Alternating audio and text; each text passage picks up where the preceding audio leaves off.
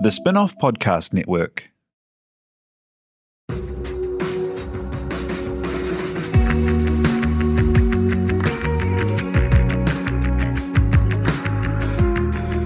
You're listening to Business is Boring, a podcast that reckons it's anything but.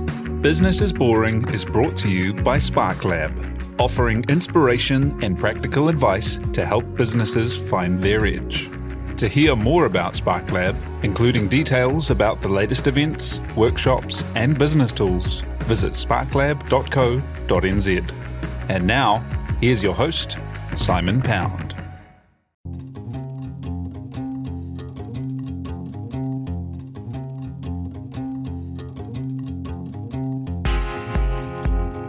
You're listening to Business is Boring, a podcast that reckons it's anything but. Business is Boring is made by The Spin-off with help from Callaghan Innovation, New Zealand's innovation agency. Here's your host, Simon Pound. 25% of the population experiences seasickness to enough of a level it can mean they find ocean going from the uncomfortable to the impossible. And if you happen to be, say, an engineer working on a sea-based wind farm who's in that 25%, you might find getting to and from work a nightmare and might not be much good once you get there. It's a problem that today's guest knows well. Dudley Jackson loves the sea, and with dreams of bringing his kids up on the water, sold the family home and moved his life, including 2 kids and a dog, onto a 40-foot yacht. Problem was, he was one of the 25%. The big dream had to be put on ice, and he went back to working in IT, but he kept his interest up, getting his commercial skipper ticket and teaching people to sail. Then a new technology came along that caught his interest, as it was making a lot of people sick. Dudley looked at virtual reality headsets and had a light bulb moment. If some people found these sets created motion sickness, could they be used to reverse that feeling and get people out of motion sickness too? It was a unique idea that with his background in IT, he was able to experiment with and landed a concept. His company, Sea Level, has picked up funding, Callaghan R&D support, and is now in use with operators who have many people to take on the ocean, like the Navy, tourism operators, and wind farms. To talk the journey, the idea, changing focus due to COVID, and what's next, Dudley Jackson, founder of Sea Level, joins us now by Zoom. Kia ora, good morning. Thank you for being here, Dudley. Good morning, Simon. It's a pleasure to be here. Great. Hey, tell us, where are we Zooming you from today? So I'm calling from Littleton, down the South Island, and I live fairly close to the sea. I've got a view from the house over the harbour, and we can see the vessels coming in and out. And tell me about your hopes for a life on the sea, and what happened when you sold up and took the family on the yacht? Well, I guess like many middle-aged men, I had a bit of a dream of escaping reality. I was doing a 9-to-5 job like we all do, and I was in IT engineering, which is quite a stressful job. I'd already got into sailing quite a bit, and I had a dream like most sailors that I would buy a larger yacht and, put the family on board, willing or unwilling, and somehow fund it and go off and live the dream and sail into the sunset. And what happened? Well, it all started quite well, actually. We found a boat. I got a hint of my seasickness problems on the delivery trip from Auckland to Littleton, but dismissed it a little bit because I had backup skippers with me. The trip was fantastic. We did several months with the family aboard, but we soon realised that I was unable to do any coastal trips safely. So if we wanted to go across Cook Strait or along the coast of New Zealand or to some of the islands, we'd have to take backup skippers. And, the family weren't sufficiently trained enough that if I was succumbed to seasickness and was laying on my back for 3 days, which is one of the things that can happen and has happened to me in a trip previously, that they would take absolute full control, not only take full control, but look after me as well, make sure that I was hydrated and got the correct medical treatment. So it's a pretty serious condition, and I think it's possibly hard to appreciate how serious it is unless you suffer from it. That's so hard. And it must have been no mean feat to sell everything up, convince the family to go and live on a yacht, and then find that you were unable to do it because you were so incapacitated. You must have fought against it pretty hard after being that committed. Yeah, it's one of those sort of fall from grace moments, really. And, you have these dreams and you pull out all the stops to make them work. I mean, we sold the family home. We gave up I gave up a very good career, or put it on pause, and my wife was working, and my children, who were 8 and 10 at the time, had a small community of friends. So there was a little bit of reluctance initially to go on the trip, but also a lot of excitement as well. I mean, as a family, we are used to doing things a little bit out the box. I mean, after all, only 7 years earlier, we'd emigrated from England to New Zealand, and that was very exciting in itself. So here we were again, going against the grain of the system and getting a boat and I guess kind of running away like you do. Yeah, you make the point very well that when people hear seasickness, they might think, a little bit of a chuck on the ferry. But it's a lot bigger than that for a lot of people, totally incapacitating people and making ocean going, a total nightmare. But you kept your kind of your interest going with the commercial ticket and teaching people to sail. Well, how was it that you were still looking out for an idea? And tell me about what happened when you saw VR come along. Well, I guess there's 3 points. I just want to remind people that with seasickness, it can come on within a matter of minutes, incredibly quickly, and you can be completely incapacitated within minutes. Well, I mean, I didn't want to give up sailing completely. I mean, I'm very passionate about sailing. It's a hobby as well as a sport.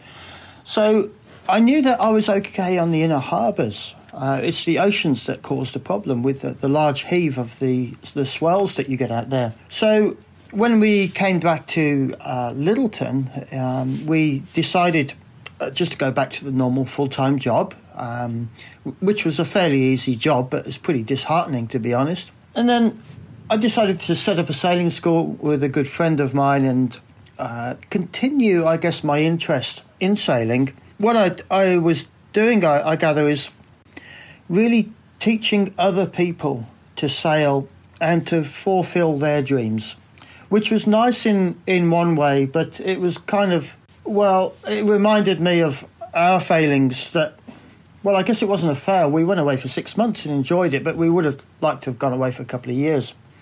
So I taught around about 200 or 300 people over the 10-year period on a yacht in Lyttelton to fulfil their dreams. And many of them they've gone off with their children or just with their partners. And some of them have sailed halfway around the world. Some of them have just sailed locally. As part of my job, I started to look at virtual reality as a training tool and as a retail.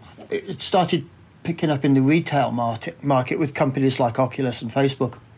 And there's quite a wave of interest in virtual reality itself. That wave soon came crashing down, interestingly enough, around about 4 years ago, when 25 to 30% of the users were buying the headsets and basically using them for a couple of times and then putting them down again. And the problem in the industry, the whole industry, was motion sickness.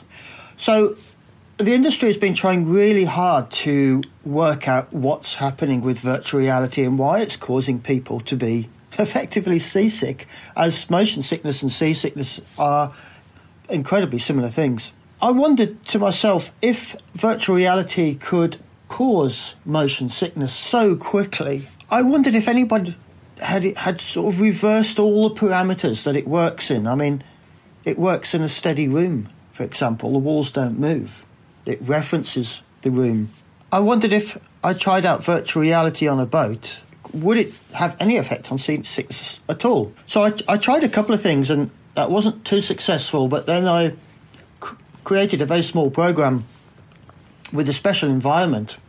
So I got virtual reality modified. And then one evening I saw there was a bit of a storm coming over, so I thought, what a great time to try out this virtual reality device. So I rowed out my little dinghy out to the boat, which is in a mooring, and the boat was jumping up and down, and I managed to get onto the boat. That was quite precarious. get inside, down inside the boat, near the engine, where I knew I'd feel seasick after a short while of time, because you lose reference of the horizon through the windows or through the cockpit or companionway. And sure enough, within probably a few minutes, I started to feel the symptoms of nausea, sweating, anxiety, heart rate, and I knew that this wouldn't end well. So I put on my makeshift virtual reality, which was then made out of a $5 cardboard virtual reality headset that Google made, and my work phone. Slotted the phone in, ran up my program, and I was really pleased to find that I had some relief. It was stopping me going further down in my seasickness symptoms. And that's the point.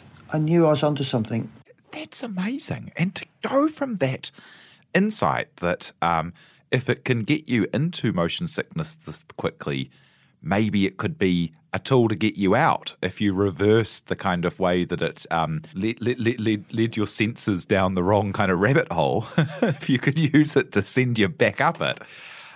That's amazing. How did you go about, after working out that you could stop the symptoms, actually reversing them? Well, I guess in a lot of businesses, you hear these terms of how an invention or how a product comes to light, and you hear about light bulb moments. Light bulb moments are great, but you need to keep that light bulb switched on, and I think there was an element of luck. And the element of luck for us was that the stars had sort of lined up. You see, I'd been an IT engineer for 30 years, so that was a benefit. I'd been a commercial skipper and yachting coach for 10 years, so that was handy. I got terribly seasick. That wasn't so great. and I knew about virtual reality, but the added bonus on the top was that the very first portable virtual reality headset had just been launched, and that was the Oculus Go. Now, up until that point, for the previous 5 to 10 years of development, 5 out in the retail, but 10 years of development in VR generally, all systems were tethered via a wire to a very powerful computer. But Oculus and Facebook saw the opportunity of creating these mobile. So I was able to take out an experiment with mobile devices. I mean, initially we used mobile phones as a cheap way of trying to emulate VR, but to be honest, there was only one company who ever got it good, and that was Samsung, and that was in partnership with Oculus. So it was a doomed product, the mobile phone one. So really, the stars lining up are quite important in business. You've got to get everything in a row, get your ducks in a row, and then a product can pop out of the end. So having access to that kind of mobile tech, how do you go about, like, you mentioned before the horizon line is so important, and the way that VR links to the room to create balance. How do you, in a room without balance, create that sense for people? And how do you kind of walk people back from feeling sick to feeling to kind of acclimatizing to that movement? Well, one of the limitations with virtual reality that we had to overcome was that the power of the headset was nowhere near the power of a PC system, which the previous ones were tethered to. Luckily enough, my son, Alexander Jackson, he had been playing about with virtual reality with games for quite a while, and he'd had a bit of experience as well with game design in virtual reality. So between myself and Alex, who we actually get on very well as father and son. I mean, you'd have to if you're on your family and you've only got on a 40-foot boat, wouldn't you? And your wife. So as a family, we do get on well. And Alex pointed out to me that he said, "Dad, this might not work." He said, "because I don't think the headsets have got enough power in order to do some of the tasks that you're requesting." So we actually had quite a long period of experimentation with headsets, constantly going backwards and forwards to the boat to see if we could optimize the headset itself.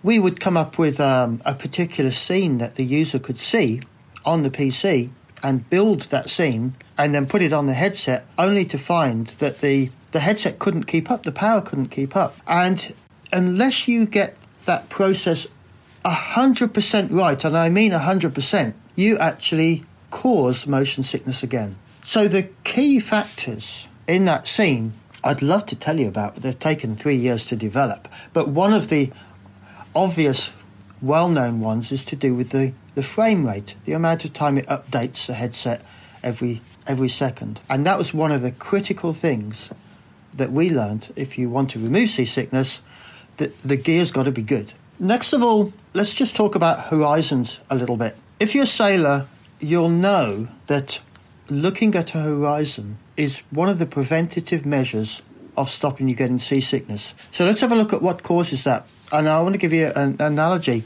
If you go out in the car, drive to work, do you get motion sick, Simon? No, I'm pretty solid, but my kids can look at a screen for about 1.2 seconds and need to throw up. And if I look like I'm enjoying taking a corner too much, they all want to throw up. Yeah, and it's a very common problem. And the other problem too is the passenger can also get motion sick. So you might ask yourself, well, hang on, if the passenger and the driver have exactly the same perspective, why is one of them getting sick and the other isn't? And the reason to do with that is what you're looking at and the amount of focus that you retain. So, for example, a driver has to look at the road, otherwise he'll crash. But the passenger doesn't. Their eyes can wander to one side or items that you pass of interest, or even down into the vehicle, looking at, for example, changing the air conditioning or looking at your mobile phone. And that's when you have a problem. And the same problem occurs to people in boats. So from my teaching of people to sail over 10 years, I learned a trick that was passed down to me by old sailing dogs who I knew, that if one of my students started to feel sick, I would recognise the symptoms before they were sick, of them withdrawing and looking down, and I would put them on the tiller. And by this, it was like taking them out of the passenger seat and putting them into the driving seat and saying, drive. They were in charge. They had a purpose. They had a focus, which is really important. And their seasickness would reverse incredibly quickly. In fact, under 15 minutes in every single case. And it's these type of learnings and trying to study and understand why that worked that helped us develop sea level. So if you look at the name sea level, it is nothing to do with the rising of the sea. It's spelt differently. It's the fact that your eyes are seeing a level horizon. Yeah, and how does it help people stay level and not just kind of, only feel better while they've got the kit on? Exactly. And you can see from our name, the product name, which is spelt slightly differently, it's not the sea level, the rising of the sea. It's a fact of seeing level, because we know looking at a steady horizon can really help in the seasickness recovery. So one of the learnings that we took from the sailing school was that, and my experience out in sea, is that I could actually learn the boat's movements and accept the boat's movements. So seasickness comes on depending on the amount of visual disturbance that you're incurring.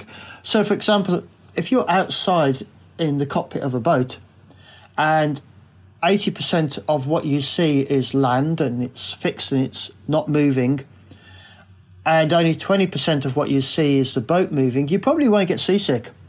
But if you start looking down into the boat and you lose those reference points, then your body thinks that literally the mountains are moving. There's a lot of theory about the causes of seasickness, but one of them is that, well, if the mountains and land are moving, or your eyes think they are and they report to you are, then you're either drunk or you've actually eaten some poison. So there's a common theory that going back many, many years of our evolution, that we did quite often eat poison, bad food, and that our body's reaction was that if it saw things moving, if our eyes were reporting that the mountains were moving, it should vomit out that food. So that's the body's reaction to... And not stop until you've very thoroughly got rid of everything that could hurt you. Totally. And then but unfortunately your body goes into shock. Now, some people say it's emotional shock, some people say it's physical shock. It does have physical shock symptoms of heart rate, sweating. There's several of them, actually, that happen in a whole chain of events. So we knew that that we could possibly control, if we could control how much the body doesn't fall into this this pit of not being able to train itself again, we might be able to actually teach people how to accept the movements of the boat while they're on the boat. So a little point here, if you are feeling seasick on a boat, what are your options at the moment? Well, option one is to go outside, and if it's daylight and if you're near land, constantly look at the horizon and do nothing else. And then over a period of a couple of days, you might get better. The other is to take some pills, which does a disconnect from the visual to the ear. And of course, they do have symptoms, side effects, and they take 24 hours to actually kick in. Well, 1 to 2 days to really kick in. So there aren't many options for instant relief, and Sea Level offers that. You can just put it on and straight away in 15 minutes you're feeling better. But when our program continues, it continues into the habituation training, or the incremental neural training as we call it. And this introduces vessel movement into the virtual reality scene. The purpose of this is to train the brain into what the vessel's doing, but in a very controlled manner. And we do this with an additional piece of equipment called our SLDC, our Sea Level Data Collector. The Sea Level Data Collector is a box of patented tricks that sits on the vessel, and it is tuned to that particular type of vessel, because every vessel's movement in the sea is different, and that sends data live via Wi-Fi connection to the headsets. The user goes through a treatment process up to 1 hour, and it can be repeated if necessary, of slowly introducing the vessel's movement into the virtual reality scene. This allows the user to learn the vessel's movement, but without falling into physical and emotional shock, which is what happens when you go into full seasickness. If you love the Spin-Off, the best way to show it is to become part of the Spin-Off members. This is the fund that helps us keep free and accessible to all without a paywall. It also funds some of our most important and acclaimed journalism. Check it out through the Spin-Off.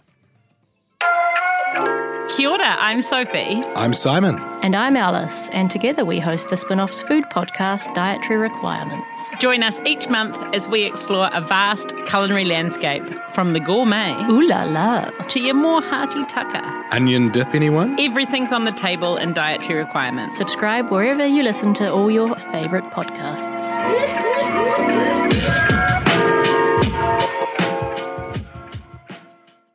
Wow, that must be amazing for people who have been really afflicted by seasickness to be able to kind of to reach an equilibrium on a vessel that maybe they never have before. What's the effect when people use it? Well, it's quite interesting because seasickness is one of those. It's not a linear condition, so I guess if you cut your hand, the process for fixing that is actually quite straightforward and very measurable and very easy to deal with. Whereas when you fall seasick, there are a number of things that can cause that. What you eat, the type of vessel, how susceptible you are, your age, your gender, and your ethnicity. All of those factors come into play. And then you've got the vessel itself, where you're sitting in the vessel, the amount of natural light, fresh air, and even the smells and what's happening around you. It is virtually impossible to recreate quantitative conditions every time to test any sickness product. You could do it in a lab, in a spinning chair, and NASA have been doing this for years.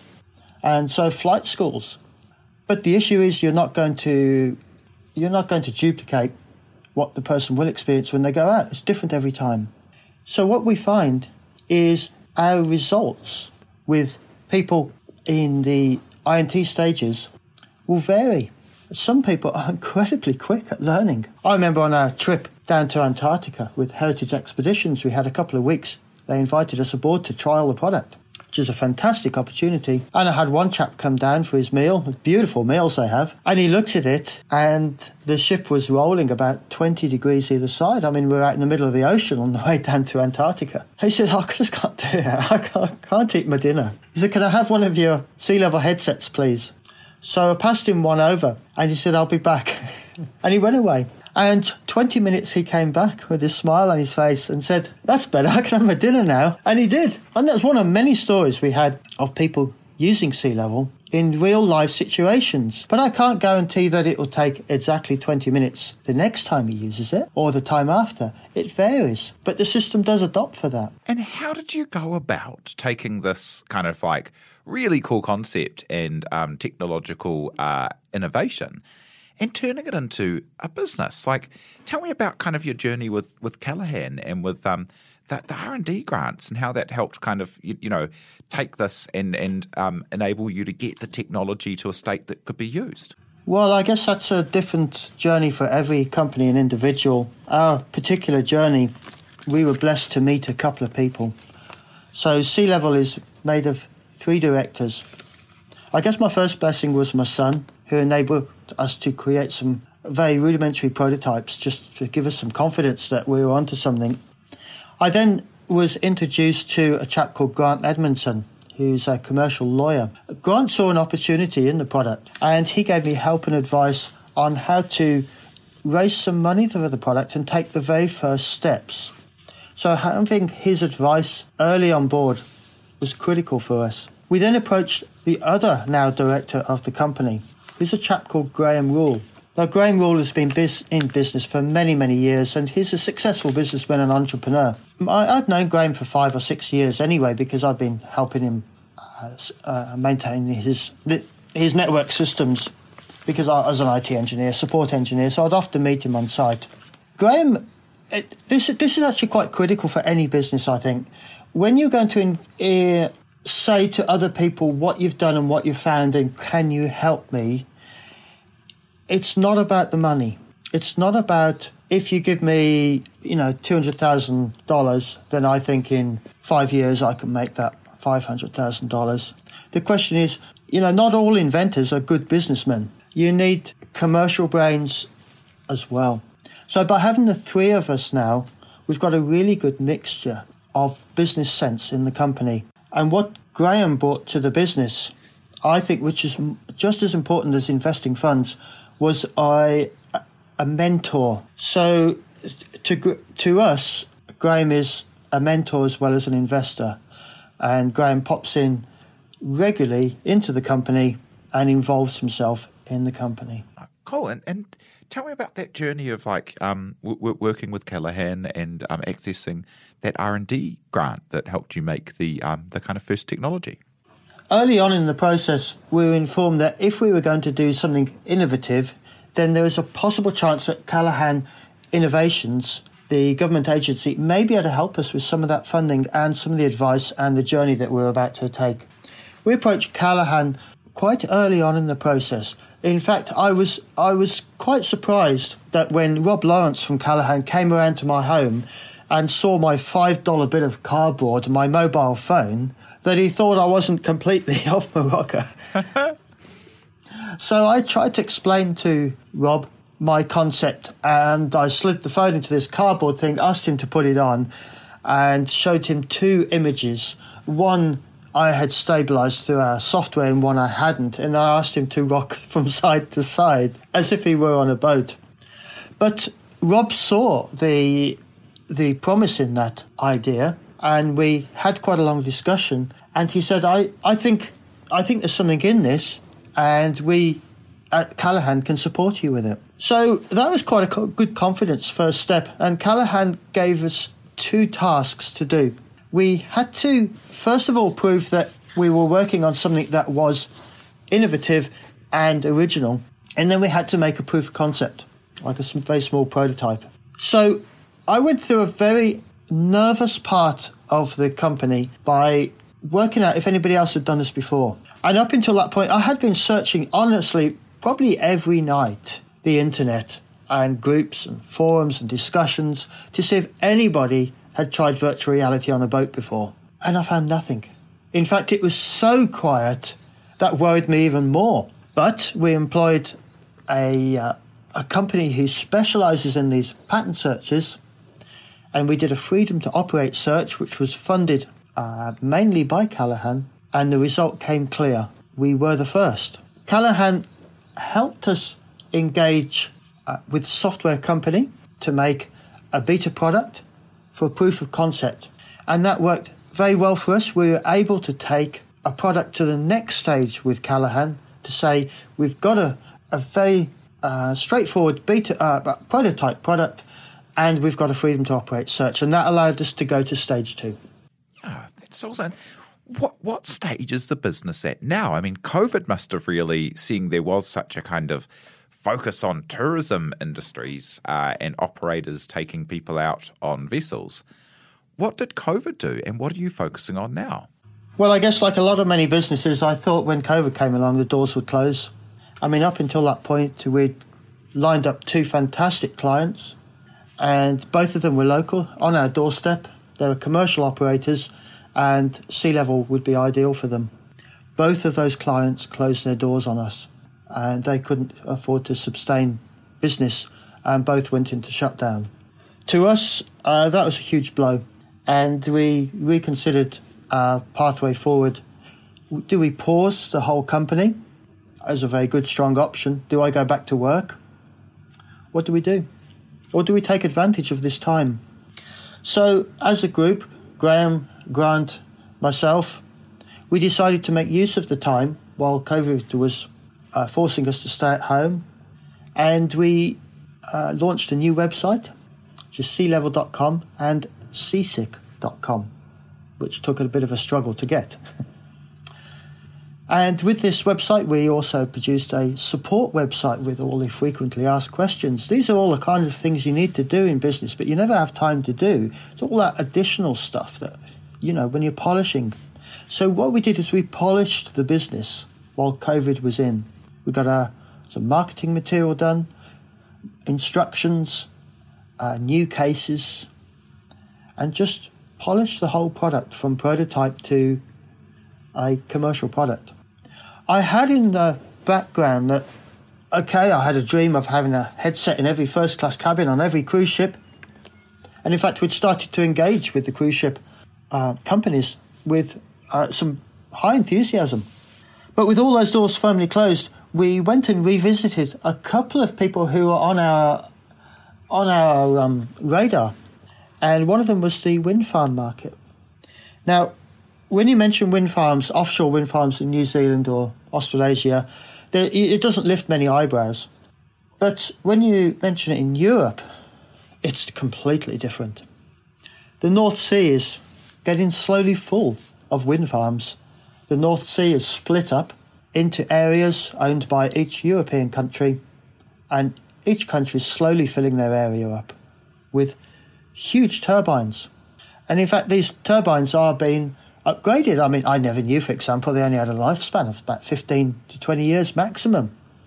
So all the wind farms that were put in the 90s and the early 2000s are actually being replaced. So they take them out and they put one in that's 2 to 3 times the size and produces 2 to 3 times the amount of power for the same amount of footprint. But all of this work, combined with the fact that the UK have said they want to be fully wind power dependent by 2030, means that there's a lot of activity going on there, and there's a lot of people going out in boats every day who are not seafarers, and they're going to these wind turbines, which are often half an hour to an hour offshore, and they're going out in high-speed vessels in choppy conditions in order to maintain and keep these wind farms going. So that to us is now one of our key markets, and we've already started engaging. We've done our research into the problem, and we've identified how much of a problem it is, and we started engaging with one of the leading companies in Europe who are now evaluating our equipment in such locations like Taiwan. Oh, that's so exciting. And, what would your advice be for entrepreneurs who did have kind of a big problem that they'd found and a unique solution to get it going and to get this business happening? Well, there's a lot of naysayers out there. And I want to give you an example of this. We wanted to contact the Navy. Now, if you go through the official routes of contacting the Navy, which most people look at through the procurement route, you have to meet many different industry standards. Your company has to have a good history behind you.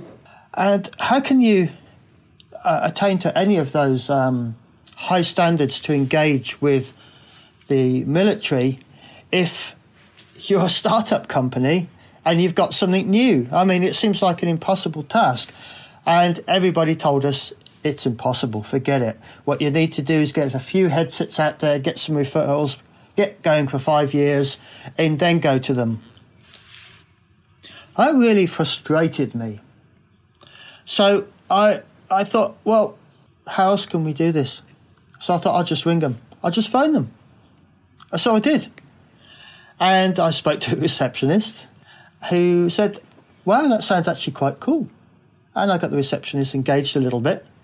And she said, I'll just put you through to somebody in the Navy. And that's how it started, you see. Sometimes you've got to break out that box a little bit and think, do you know what? Everybody's telling me I can't do it. So I'm just going to go off on a bit of a tangent here and just phone them. Just bypass all this obstacles that get put in your way. That's fantastic. And that's great. And as a final thought, what will success be for you with Sea Level? We see Sea Level as being a critical part of the medical kit in every commercial vessel anywhere. As soon as key personnel feel seasick and they've got a job to do, the first thing they should do is go to the medical room and wear Sea Level. And that will restore them to a situation where they can do their job again. I see that we're on a beginning of a long journey with virtual reality and motion sickness and seasickness. I see the huge opportunities with autonomous cars, with nobody driving anymore, and, 30% of people getting sick on a daily basis before they've even got to work. There's huge opportunities in front of us. And we're just at the beginning of our learning of how virtual reality can remove this horrible condition. So I'm pretty excited about the next few years of this product. Yeah, wow, that's so cool. Well, thank you so much for joining us to talk through the product, and can't wait to see where you take it next. And it makes so much sense that it is, every car, every trip to work, and everyone using virtual reality for entertainment could all benefit from this idea. Check it out at sealevel.com. And thanks for joining us today, Dudley Jackson, co-founder and inventor. You're very welcome. Thank you, Simon. Thank you so much to Tina Tiller for producing, and thank you so much for having us along in your ears. Cheers. You've been listening to Business is Boring, presented by Simon Pound, and brought to you by The Spin-Off and Callaghan Innovation.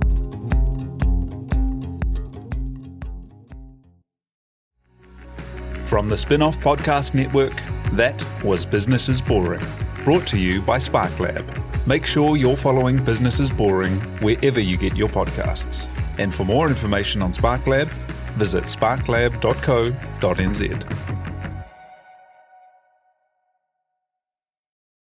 Are you making the most of your KiwiSaver investment? Generate is an award-winning KiwiSaver provider with a track record of strong long-term performance. Making a smart decision now could add tens of thousands of dollars by the time you reach retirement. Book a no-obligation chat with a Generate KiwiSaver advisor today at generatekiwisaver.co.nz/getadvice. A copy of the product disclosure statement is available at generatekiwisaver.co.nz. The issuer of the scheme is Generate Investment Management Limited, and of course, past performance does not guarantee future returns. The Spin-off Podcast Network.